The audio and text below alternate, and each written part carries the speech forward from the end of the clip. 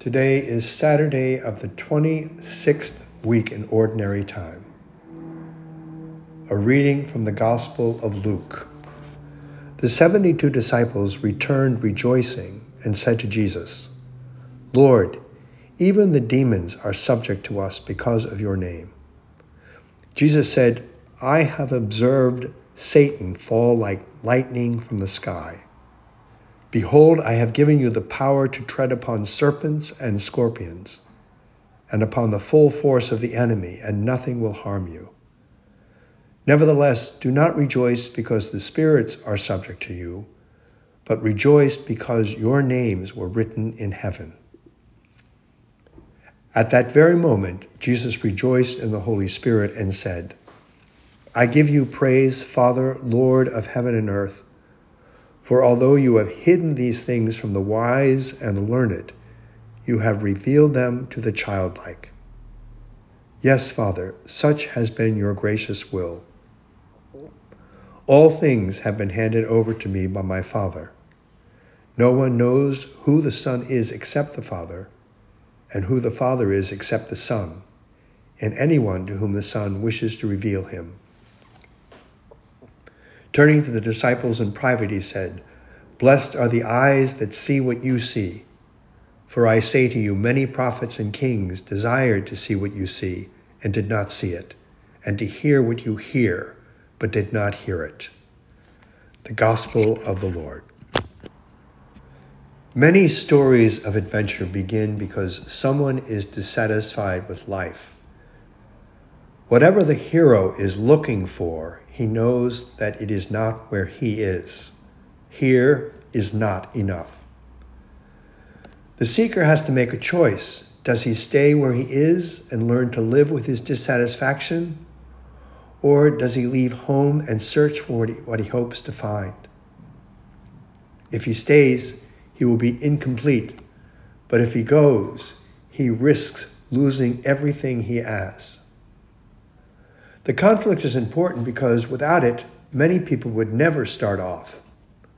That radical challenge to leave behind the guarantee of shelter and support and set off without provisions is one which rings out in today's gospel. And Jesus believes that his disciples can take that risk for the sake of the kingdom of God. When Jesus sends out the 72, you might wonder how ready they are for the demanding task ahead of them. Jesus must depend on the various talents of his followers. He must depend on their understanding and their resolve to get it right. There is a clear urgency about the task. Jesus says, "Start off now." As he gives his missionary instruction, Jesus seems under no illusion about the territory. Compared to the wolves roaming around, his own disciples are like lambs. He charges them to lead the radical lifestyle of the wandering preacher who must face homelessness and renunciation of family and property. They are not to be encumbered by extras nor be delayed by roadside chats. When they enter a house, they should bless it with peace. And if they are welcomed, they should not try to adjust the menu or fix better accommodations. All that takes up valuable time. To tell a group of Jews traveling in foreign territory that you must eat and drink what is set before you is a radical demand indeed.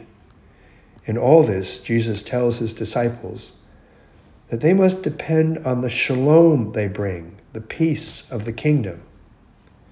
If they have no money, they cannot stay at the local inn when people reject them.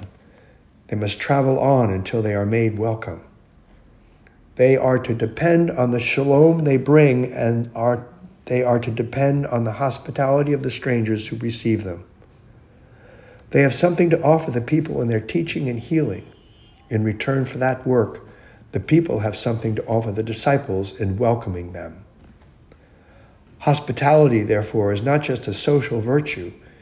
It is a response to the Word of God that seeks to enter the hearts and minds of those who listen. So inhospitality to the disciples is a rejection of the word of God. On their return, the disciples are delighted that their mission has actually worked. Their joy demonstrates that people do welcome the word of God and that the word of God is their real source for mission. Jesus counsels them to rejoice not because their mission has worked, but because their names are written in heaven. After all, if they rejoice only when their mission has worked, what happens to their joy when their mission fails? I'm Father Philip Dabney, a Redemptorist, stationed at Our Lady of Perpetual Help in Boston, Massachusetts.